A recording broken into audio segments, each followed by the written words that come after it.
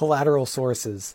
This commenter asked, how can people measure ADHD without the subject affecting the outcomes? So essentially what they're saying is, if you have ADHD and your working memory is impaired, your executive functioning is impaired, how can you be a reliable source of information?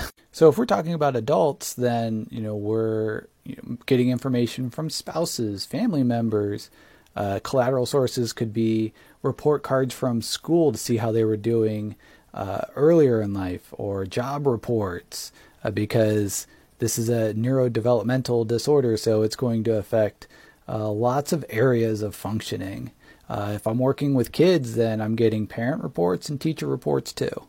And it's also important to assess their motivations for ADHD assessment, because I know some people are like, well, they're just looking for medication. It's like, well, I don't prescribe medication, so like, what is it?